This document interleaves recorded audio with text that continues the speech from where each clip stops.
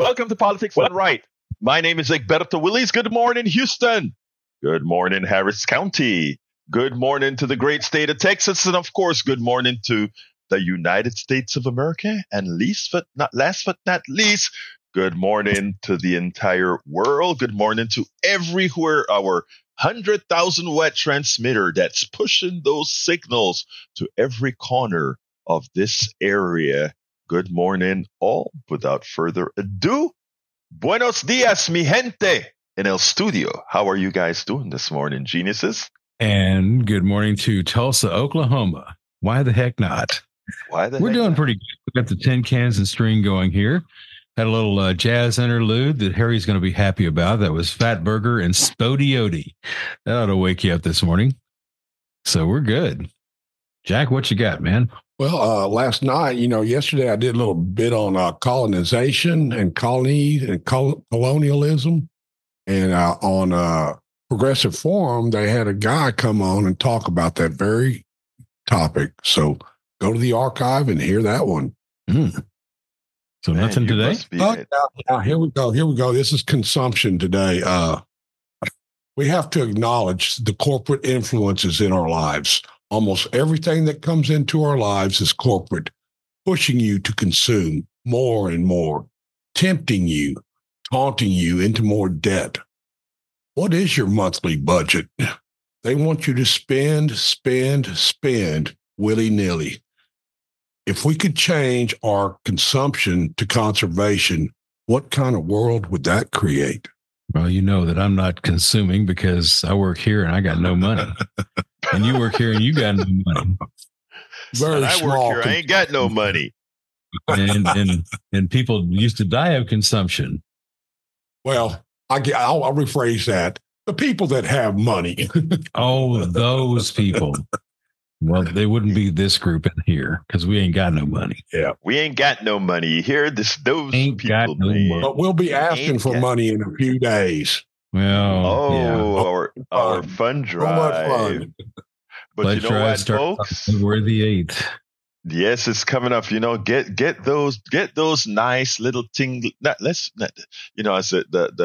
I used to hear this pastor say, the collection plate's coming around, and I don't want to hear any jingles. I want it to be silent. In my mind, I'm saying, okay, we'll make it silent. Nothing goes in. He meant no coins. He wants the dollar bills. Yeah, he wanted the paper that doesn't make rattling. Yes, he didn't want the rattles, but anyhow, man, we are going to have a great show. I have a long interview for you guys today before we get to the good old chat portion of our show. As you guys know, Sean Teare is running against Kim Ogg, and we've discussed that Kim Ogg, etc. on this program. Now, I want you to listen to what he has to say. This has a material, or every Houstonian should listen to this materially based on all the things that have happened in Harris County. So without further ado, I'll get started and we'll start taking calls after the interview. The interview is, about 27 minutes. So we'll do that right away. And then we'll be right there with you, my brothers and my sisters. Here we go.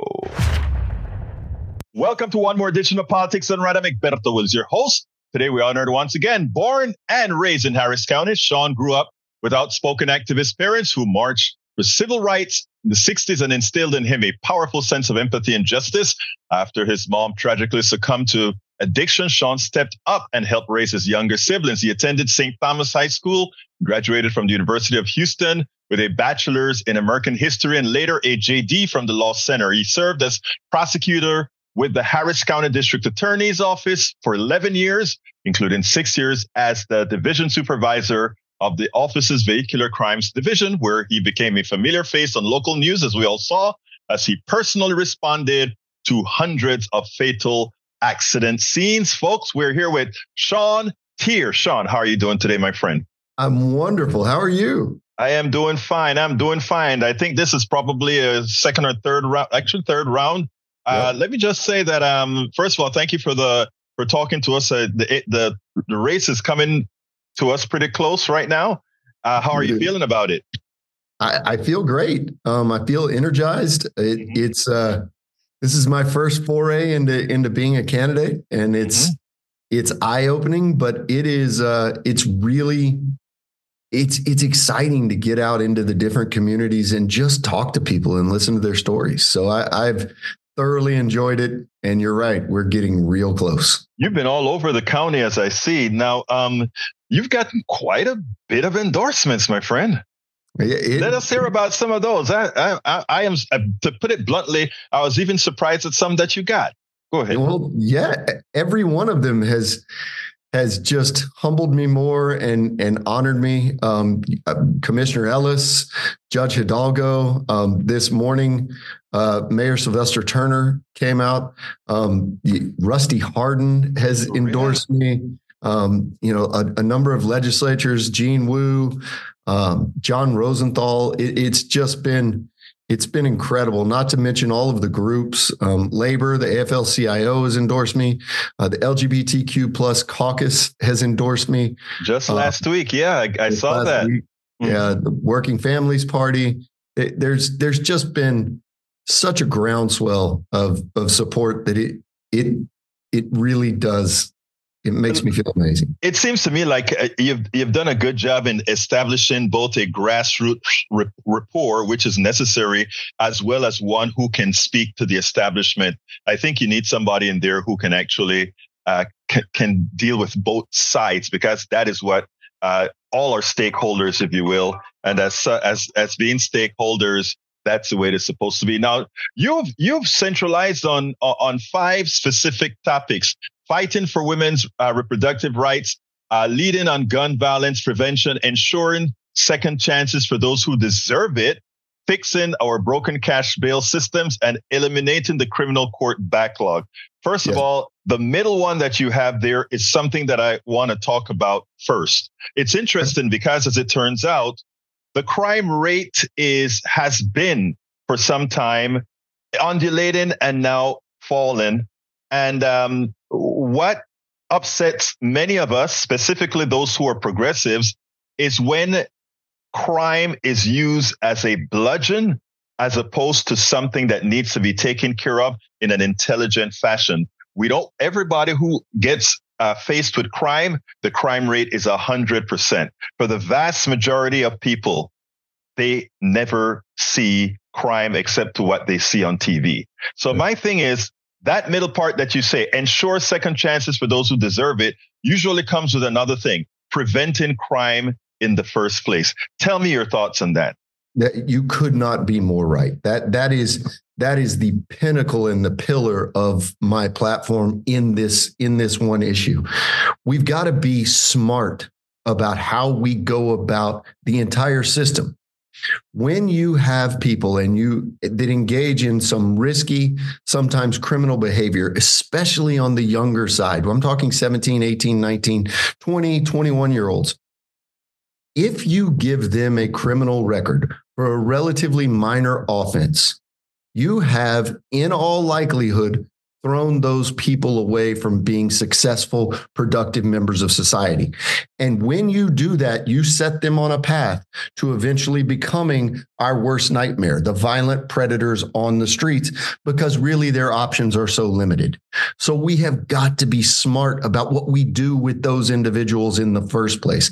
The restorative justice programs that have been implemented in a lot of successful ways around this country need to be brought here. We need to be focused on narcotics possession. We need to be focused on the nonviolent, low-level offenders and give them a different path forward. I think a lot of that is going to be partnering with our trade unions. A lot of that's going to be partnering with other community-based stakeholders to give those young people, and quite frankly, not even young people, just people, hope and a different path for a more successful outcome. And we're not going to save them all. We can't. But if we save a good percentage of them, if we drop the recidivism rate to a manageable number, now we are being more proactive on the front end. And what that also does is give me and my office and law enforcement as a whole much more bandwidth and ability to go after those who are really making a career out of violating and preying on the communities. And there's no difference. The crime rate is the same in Fifth Ward, in Sunnyside, in South Houston as it is in River Oaks. We just police it differently. So we've got to be mindful about the way we go about that as well. The difference between leaders and political demagogues is the ability to go to your constituency and explain to them why you take the positions you take, and not try to work on the visceral fear that people normally have. And that is, speak to me about that, because I think for those who are going to buy the rhetoric from some about crime, I'll be strong on crime, I'll lock them up and throw away the keys. They don't realize what they're doing for the tax system. They don't realize that the people who vote for that behavior are actually voting to pay more taxes and actually voting for a more violent society. Finish that for me. You could not be more right. Look, we have shown that the broken windows theory of locking everyone up and giving them a criminal record, all it does is delay the inevitable, because you're creating the next generation in huge mass quantities of the people who have no other option than to come out and victimize society. That it's been proven time and again that it doesn't work. It makes people feel safer for a little bit, but it doesn't make the community safer in the whole or in the long run. There are ways that are data-driven and proven to go about making our society safer. Those are the ways, and those are the things that I will and can communicate to our community as a whole. And I promise you, in very short order, we are going to see success, because Harris County in Houston is positioned like no other jurisdiction in the entire country. We have one of the most amazing commissioners' courts right now. It's comprised of Commissioner Ellis, Commissioner Garcia, Commissioner Briones, and Judge Hidalgo, who know that this is the right way to go. We've got district and county court judges who want to work through this smartly. We've got law enforcement who's on board with this. All we need is someone at the top of the DA's office, the warehouse for all of it, driving the train for true reform while still keeping us safe. And that's what we're going to do.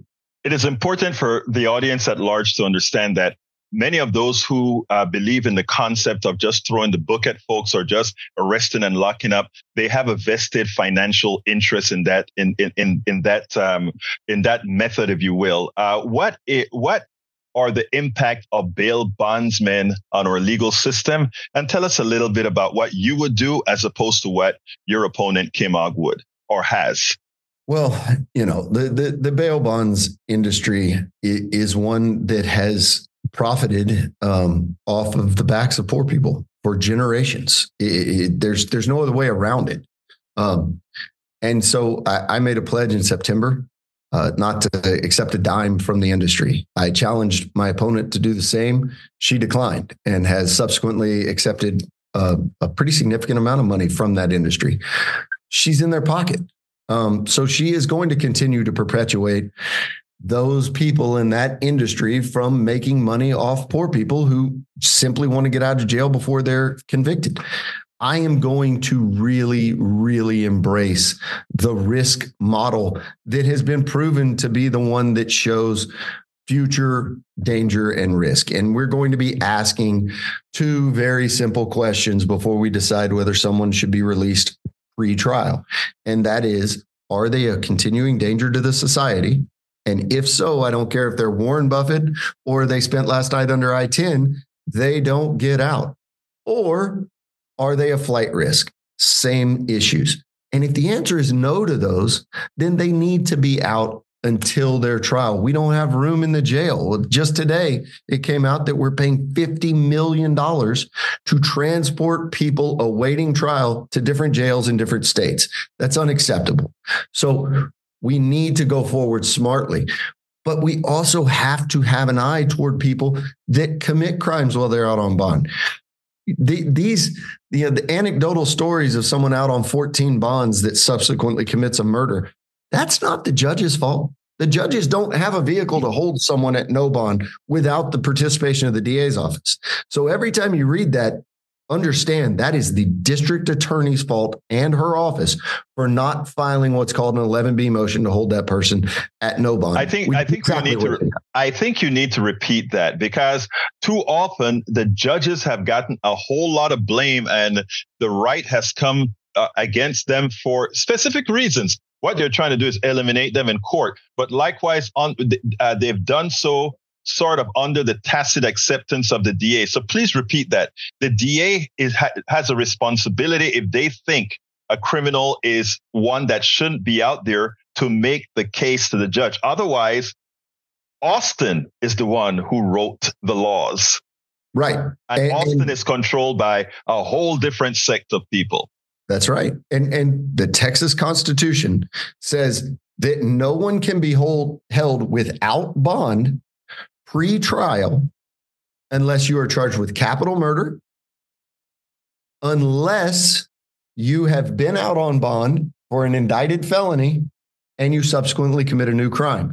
If you do that, then the only way that an individual can be held without another bond is if the district attorney's office files an 11B motion and goes forward on that motion. The judge cannot do it themselves.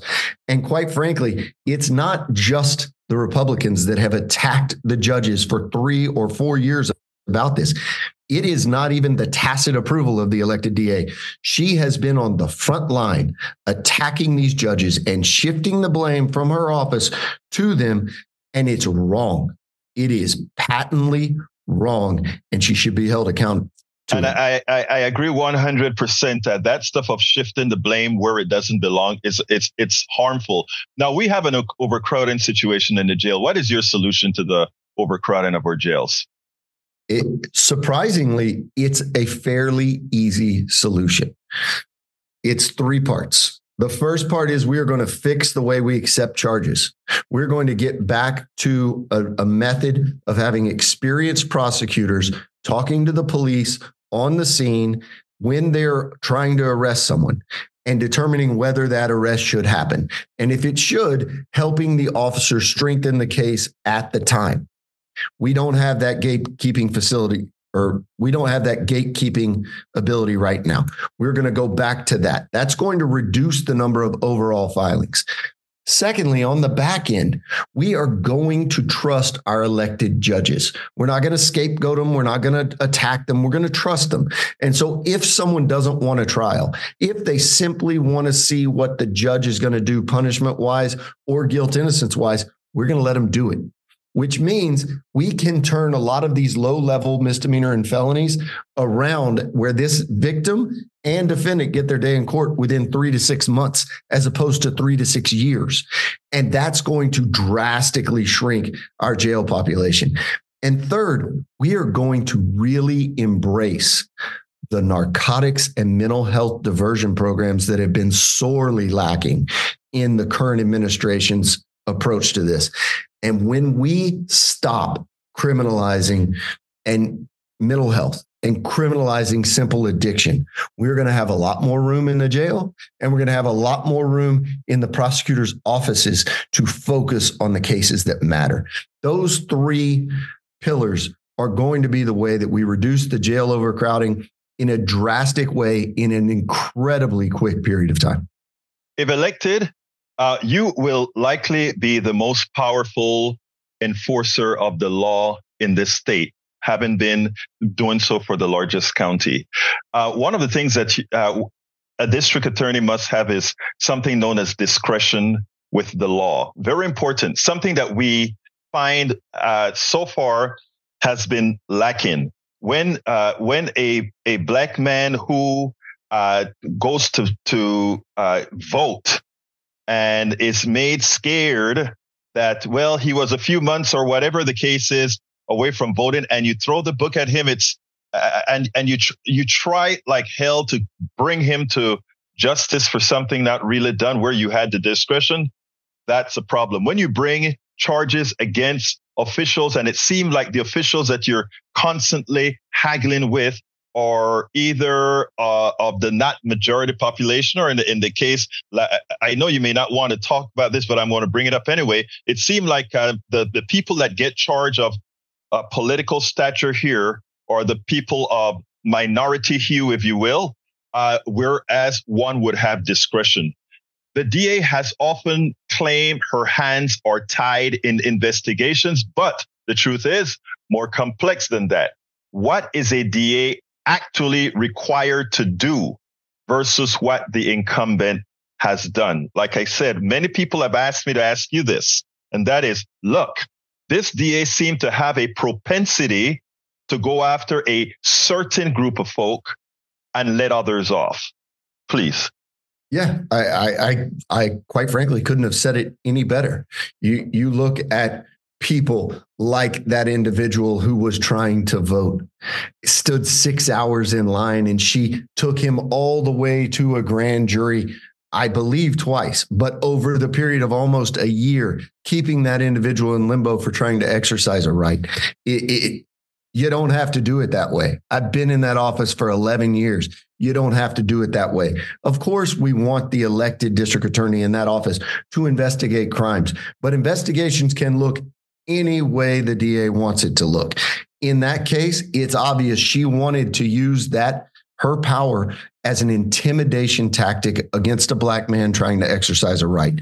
And then you talk about the commissioners, you talk about Judge Hidalgo, you talk about those where she takes them as far as they possibly can, all the way to grand juries and sometimes to some pretty weak indictments.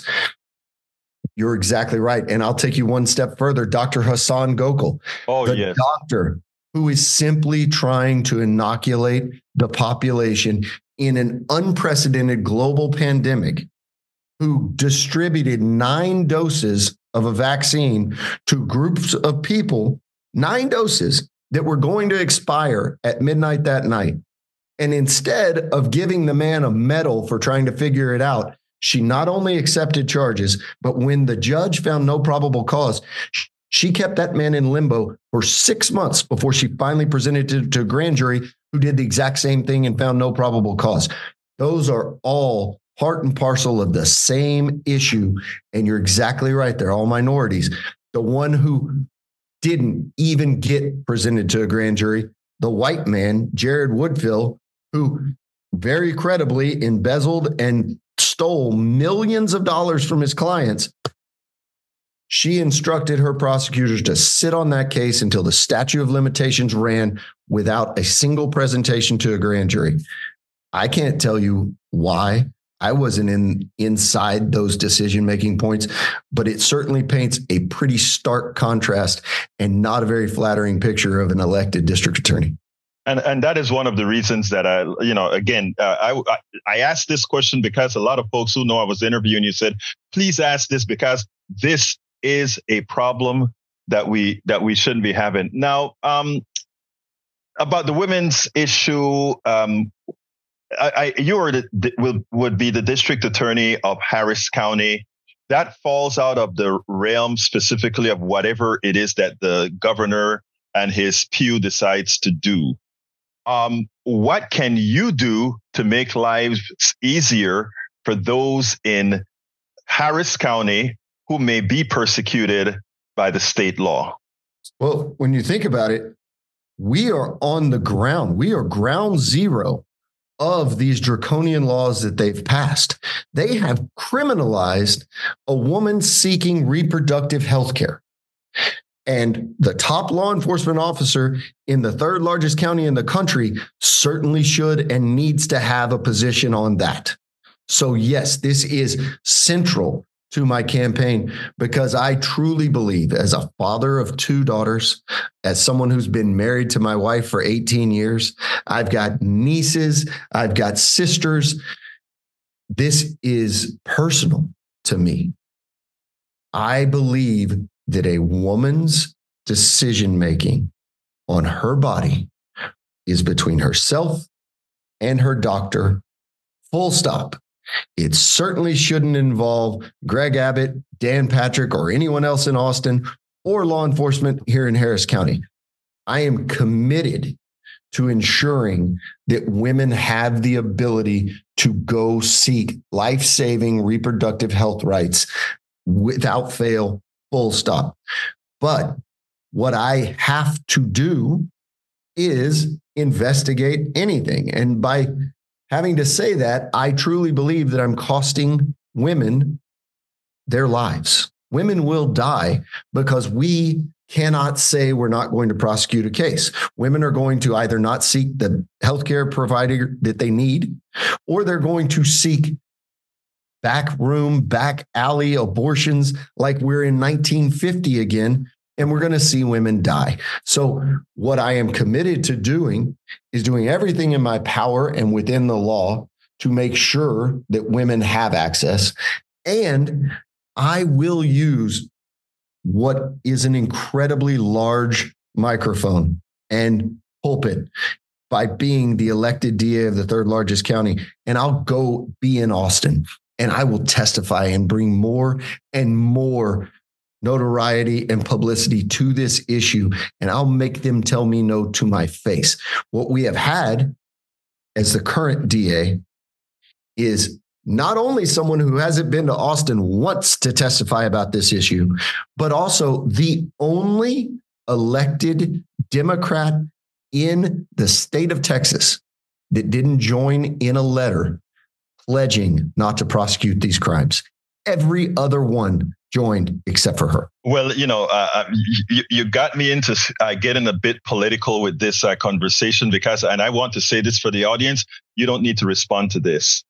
But much of what many find suspect with what the DA has done, mostly prosecuting people of not the majority, not going after issues like defending women's right to an abortion, and going with bondsmen and talking about the exploding crime rate that isn't really the fact, and not talking about fixing crime before people monetize crime. That is exactly what one would do if they wanted to triangulate in a Democratic county by coming over the top with votes from the right. You don't have to comment on that, but that is what's called triangulation. And in a county like this, if we allow that, or if folks in the county allows that to happen, then they would have gotten what they deserve. Anyway, let me go ahead and ask a couple more questions. Sure. Specifically, what are you going to do about this backlog that we have? Because I think the current DA had gone to the commissioner's court and wanted to hire a whole bunch of folk in there. But what would be your solution? Well, my solution to fixing the backlog is part and parcel to what we already talked about reducing the jail population. All of that works together. When we stop accepting every single charge that's presented to us, when we work through them in a timely fashion of 3, 6, 9 months, as opposed to 3, 6, 9 years, when we do all of that together with the smart, empathetic diversion programs, then you are going to see that backlog shrink just like you see the jail population shrink, and in the same time frame. These are all just ideas that if you went, it's not like I'm a genius coming up with these. If you go talk to any one of the rank and file prosecutors that I've supervised for the last 7 years, they tell you exactly the same plan I'm talking about. Everybody wants to see this happen. Every single person in the courthouse, defense attorneys, judges, prosecutors, they all want to. The only person that's not going forward with this smart plan is the current elected DA. It's interesting because it's not only the right thing to do, but it's also fiscally responsible. It costs the county less money, but the less money that it costs the county is money not going into the coffers of a whole bunch of plutocrats. But we'd leave that alone. What would you have liked me to ask you that I didn't? Just how excited I am to restore and actually bring competence and integrity to that office. All of these plans, all of the things that we've talked about are critically important to everyday citizens of our community. But the thing that no one really understands is how bad it is for the DAs in there right now and how that affects your public safety. We are hemorrhaging good prosecutors, and they're not leaving to go get rich. They're going to Fort Bend. They're going to work for Brian Middleton, who is an amazing leader and a very smart person and somebody I'm going to lean on innumerable times to go about figuring out how to work through this stuff.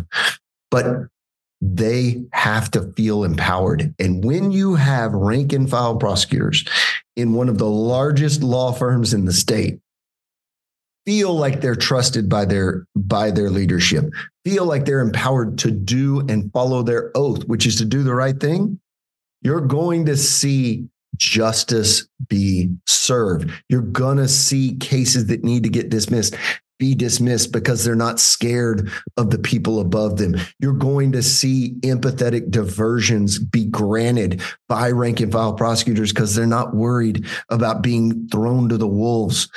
All of those things matter more than anything. And at the final part, when we can retain and maintain talent at the DA's office, the really violent bad guys get held accountable. Right now, we're losing more murders than we're winning. That should terrify everyone. I am the leader. I am the person that can do it. And when I'm in that office, the entire county will feel better. Sean Teare, candidate for Harris County District Attorney. It's been my pleasure to have you on Politics Done Right. Hey, Bert, thank you so much, man. I'm sure I'll see you soon, and I can't wait to be back on. All right, folks, I hope you enjoyed that interview. The telephone number is 713-526-5738. Again, that number is 713-526-5738. You can give me a call anytime. Now we have a couple other videos that we can show. One with the immigration crisis in actually, it's not an immigration crisis at all, but I can talk about that. But anyhow, telephone number 713-526-5738. Hit extension number 2, and you'll get to me right away. Una vez más, 713-526-5738. 713-526-5738. Folks, well, before I get started, I want to let you know something. I take very seriously the role that we have to inform. So one of the things that I try my best to do, especially when I do pre-tapings mean, of course, that instead of bringing somebody live on air, like, whenever we have, let's say, Aquino or Daniel on, is to be able to fact check the things that we say, because as it turns out, one of the biggest problems I hate with today's media is the misinformation and the conning that goes on. And it's something that we have to fight for. One of the reasons we are in the positions that we are in as a country is that we have allowed a corporate system to drive our politicians in such a manner that they implement that which isn't necessarily best for them. So beforehand, I got two calls so far, Harry and Colby. Let's go to Colby, and then we'll go to Harry. But let me tell you, come on in, folks, 713-526-5738. Want to hear your voice either on the previous topic, or we'll continue with the immigration video. Come on in, Colby. Colby, you're on. Yeah. So, all right. Hey, lots going on. I just listened to your Sean Teare interview. That was good. I kind of wanted, I wish if he was in studio, I would ask him about his thoughts on Ken Paxton going after cities that have decriminalized pot. I was supposed to ask him directly about marijuana, but be honest with you, I forgot. But if you take a listen to the interview, and you can go back to the interview, he spoke about the decriminalization of addiction, and also not taking on those particular crimes. Remember, we discussed the topic as far as district attorneys have discretion as to how and what they prosecute. Yeah, and it seems like they're going after prosecutorial discretion. Yes. But, well, since I was covered in the interview, I guess the next thing is I watched a little bit of this video of the mega racists in Dripping Springs. And good Lord, I had to just turn my phone off when it got to the point of Ted Nugent talking about Vietnam vets. Once, all you have to say is Ted Nugent, and that ends the story. That's all you got to say. Ted Nugent. All right. No, next subject. I hate myself for liking Stranglehold. Anyway, Colby, anything else before we jump to Harry? Not much. I had a great time last night. I got to meet Beto O'Rourke, and I'm happy about that. So I'm going to go hang out with him in a little bit here. So, but you have a wonderful day, Egberto. Thank you, my brother. You take care, okay? And tell Beto, Egberto of Politics Done Right says yes. I've interviewed him like 2 or 3 times, so we'll talk. All right. Take care, buddy. All right, cool. All right, bye bye. All right, Harry, how you doing? Now wait, hold on, Harry. 713-526-5738. After Harry, we're wide open, so give us a call now. 713-526-5738. Extension numero 2. Harry, how you doing this morning, my brother? Doing good as usual, Roberto. You get a AAA Amen plus with Sean Teare. I hope he gets elected to do the things he wants to do. I like his 3 to 6 months idea with getting the prison undercrowded, because that's what needs to happen. And I think with the women's abortions, they should not to prosecute that, because Greg Abbott and the federal government need to stay out of women's lives. They need to have the right control over their own body between them and their doctor. So he's right on point with all those ideas to try to get the prison system down. And I think, like you were telling them there about saving money by decriminalizing it, that money needs to go into public schools. That's where that would be a good idea, to take that money and help the failing public schools in Texas, and what Greg and screw Greg Abbott and his ideas with his voucher programs, which are not going to help most people anyway. And that money could go to fund the public schools, because the public schools are failing under Mike Miles because they're just being underfunded. So that would be a good idea for that money to be saved. Now I'll make a point on Nikki Haley. Caller Derek had it right yesterday. Nikki Haley is just practicing hypocrisy. She is right about Donald Trump wanting, if he were to get back in there, to raise more tariffs, and then the federal budget takes a beating because he's running up more debt, and then taking that money that he would get off the tariffs to aid the corporations and the billionaires. And Nikki Haley, you're a hypocrite, because you're up here talking about Donald Trump dividing people and all that, which is true. But I seem to recall during the runoff between Raphael Warnock and Herschel Walker, because he criticized Herschel Walker, you said that he should be deported. Now, this is a U.S. senator who's an American citizen that you're talking about that should be deported. No, Nikki Haley, you also are no good, and you are dividing people as well. Thank you very much, Harry. Great hearing from you as usual. Let's go ahead and now go to Brother Emmanuel. And folks, the telephone number is 713-526-5738. Again, that number is 713-526-5738, extension number 2, 713-526-5738, extensión número 2. Hey, Emmanuel, ¿cómo estás, mi hermano? Hey, muy bien, papá. ¿Cómo estás tú, oye? Dios te bendice. Luchando con la vida como siempre. Dios te bendiga también, hermano. Hey, mira, that was a great interview. I like that. I like that. But I'll say this. I've seen this guy before. I don't know much about him. I know a little bit about the current DA. I've been around a couple of our circles and so forth. But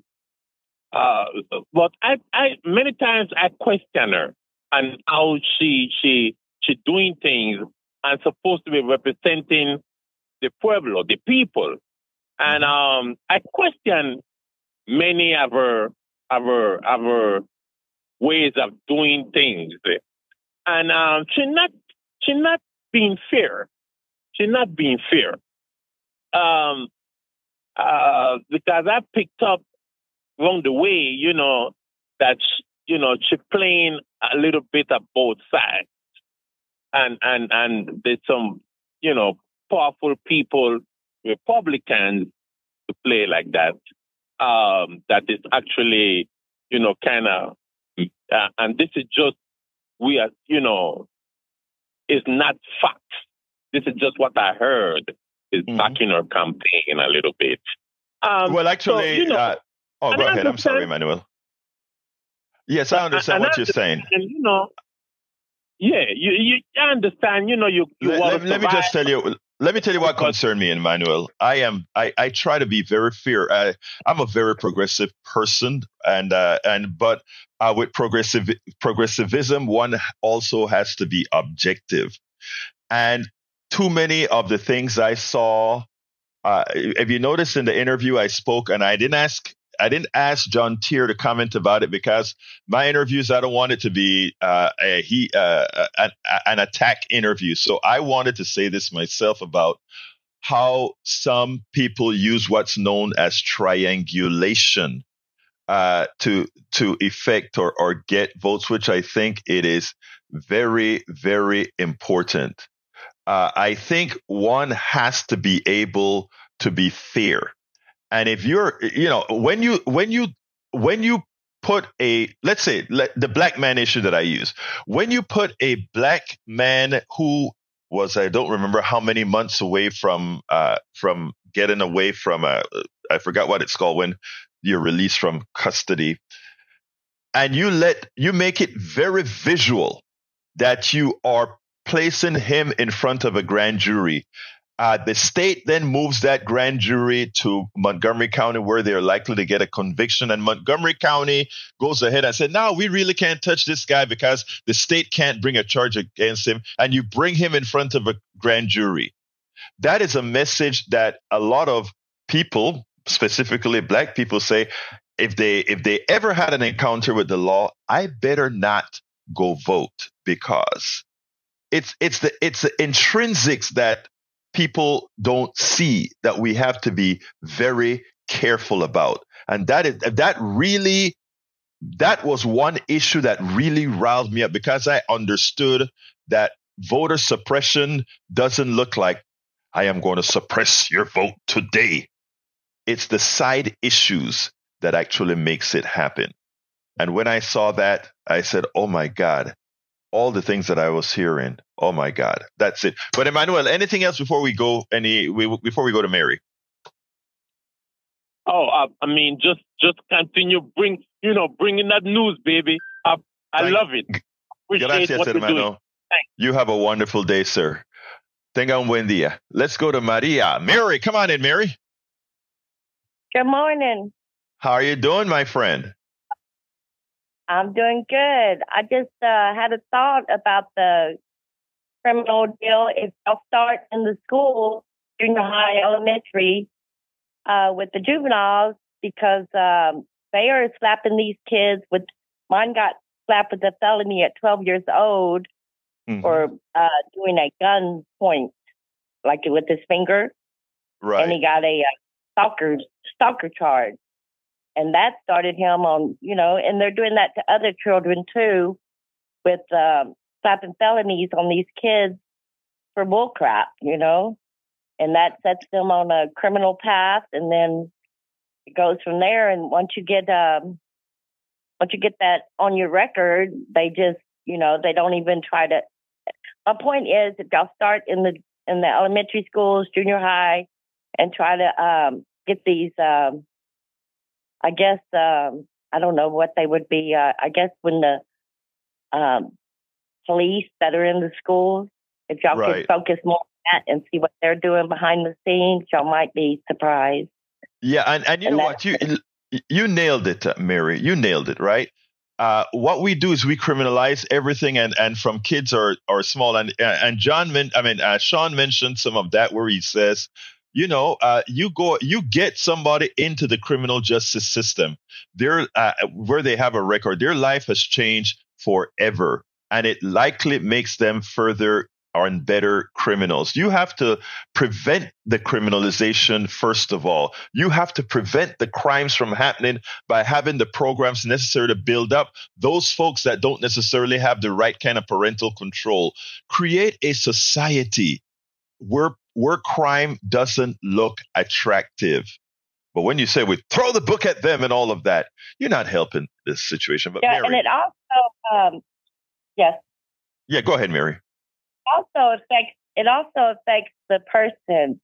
I mean, once they, get slapped with something, they feel less about themselves. And so they don't, because he was an AB honor roll student before that happened. And then he just totally lost his own confidence. He felt like he was, and it just goes from there. So that's all. I just wanted to. Thank you so kindly, Mary. You nailed it. You nailed it. Okay, I got me a quick, thank you for calling. I got another video about the border because this is how we're fooled again. So let me go ahead and play that, and then we'll take it on the other side. Let's get started with that right this minute. Let's be clear. There is, in fact, a border problem. A lot of people are coming into the United States from many Latin American countries, whether it be Venezuela, whether it be Guatemala, Honduras, El Salvador, Haiti, Haiti. And one of the reasons why it is U.S. policy that is causing displacement, farmers that no longer have their lands, different stuff within trade treaties that have put these countries at disadvantages. And what do people do? They want to take care of their families, so they migrate. But these things should happen in an orderly fashion. Right now, it is not. One of the reasons why we need to have good legislations to get these bills passed. Currently, Republicans are creating a havoc not to get these legislations passed. But what Greg Abbott and many of the Southern governors, and not even some of them in the Midwest, are doing is trying to use these immigrants as some sort of a tool, a bludgeon. And they're lying to the American people or getting them afraid of something they don't need to be afraid of by trying to militarize the border as if there is an invasion of people coming.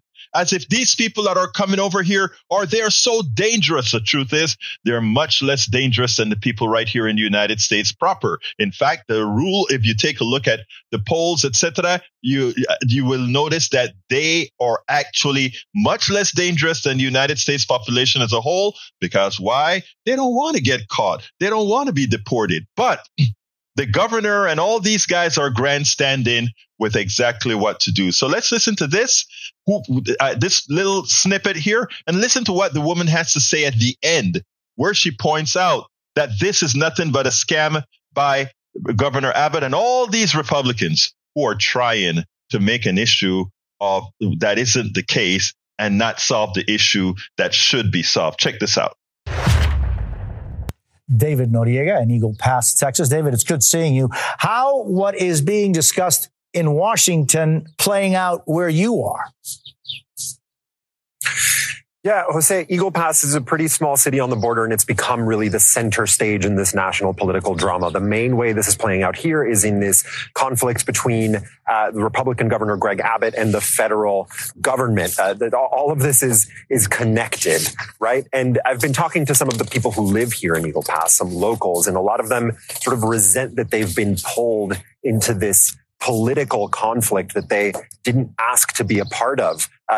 since I've been here, we've been spending a lot of time in and around Shelby Park, which is this big park right on the river that residents of Eagle Pass are used to using a lot. Families use it almost every day, but Texas authorities shut it down in order to prevent the Border Patrol from using the park to process arriving migrants, as they had been, particularly last month when migrants arrived in really, really large numbers. So I spoke to Juanita Martinez. She's actually the chair of the local county Democratic Party, who kind of came to the park to argue with the National Guardsmen who weren't letting her and other people in. I want to play you a short clip of what she said. Take a listen.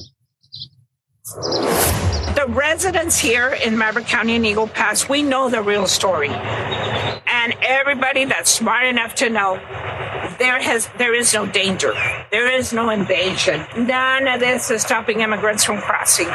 It's just a political show. I spoke to a city official too, Jose, who said that the city is starting to bear some costs in relation to this activity by the state, and they're wondering, who's going to take care of that in their already pretty meager budget. Let's be clear. There's money to be made here. All these right-wingers that are riling you right-wing folks that follow them up, what they're doing is picking your pockets. You know that caravan that's coming from Virginia? They're picking your pocket. $144,000 is what they raised for that. Why don't they raise $144,000 and help the needy?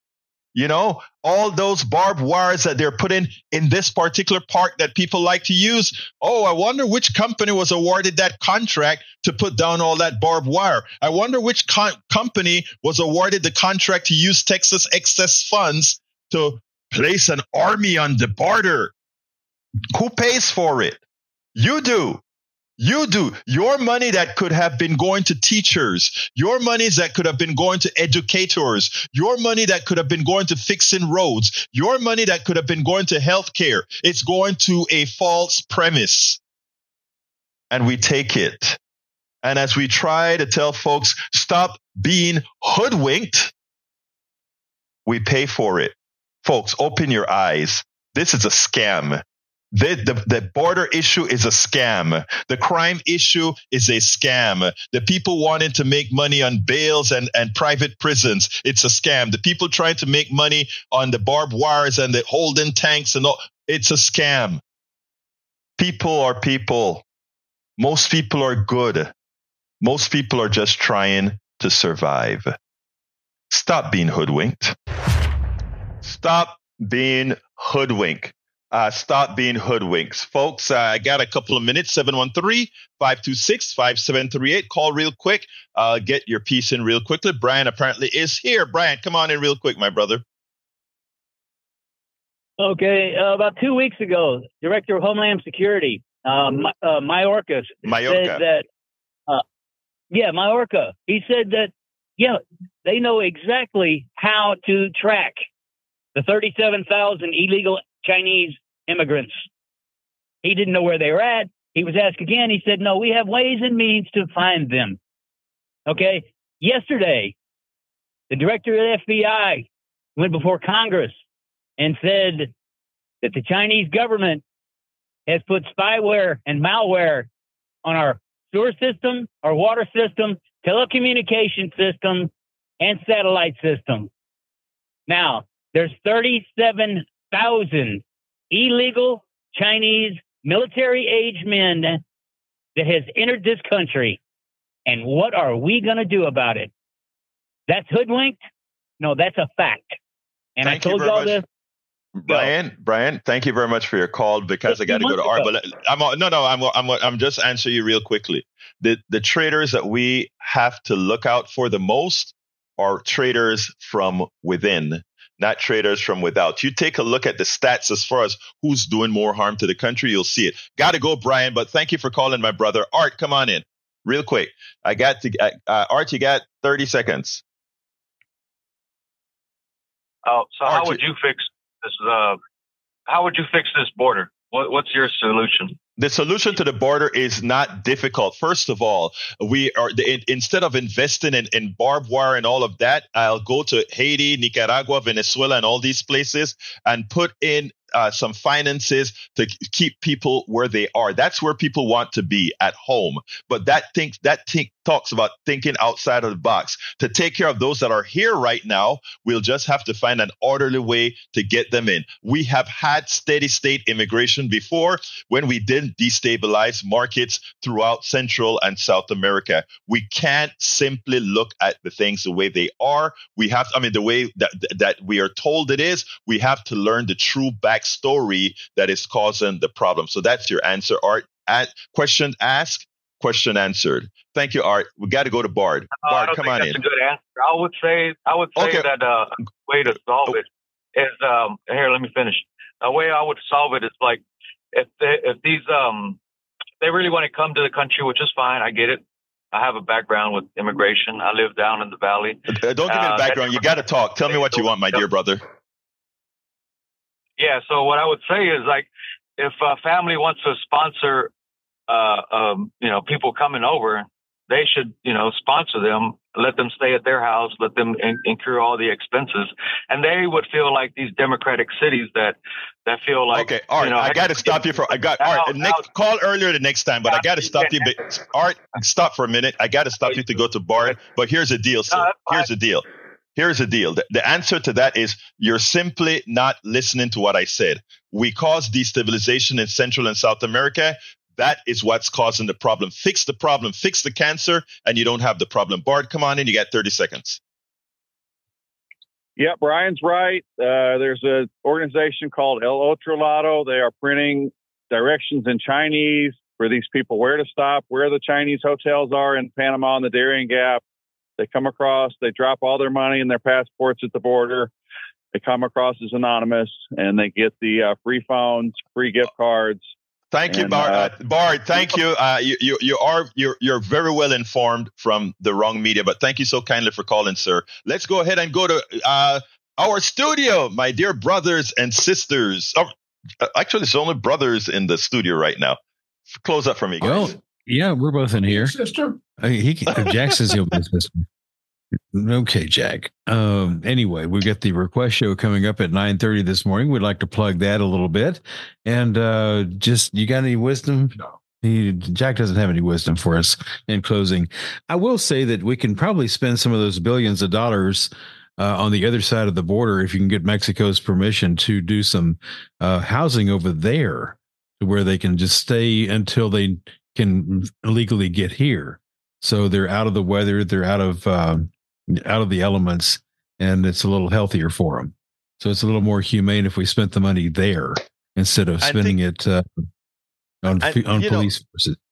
My brother, and think about the humanity, think about the goodwill that we get from doing the right thing. There's just so many. We can always do things that is less horrible. But I don't know. There's just a sect that wants to be horrible. But anyway, thank you, Texas Bluebonnet, Eric Hayes, and somebody else in this thing. Thank you for being here. Thank you, Howard and Jack, for your support. Thank you to the audience, your listening ears. Alistair Waters is in the house as well. Thank you so kindly. My name is Egberto Willis. Love you all. This is Politics Done Right, and you guys know how I end this baby. I am what? Out. We spend a lot of time deconstructing the news, trying to parse it into a form that everybody can understand. We try to find those little nitpicks where it flies above the fray, etc. If you really like these videos that we do, I want to ask a big favor. Please go ahead. Number 1, subscribe to our channel. And number 2, please join if you can. Thank you so kindly for watching. Keep watching. Please remember to share. We must populate the entire internet with our progressive message, a message that we know is what most Americans say that they want. So help us, please join.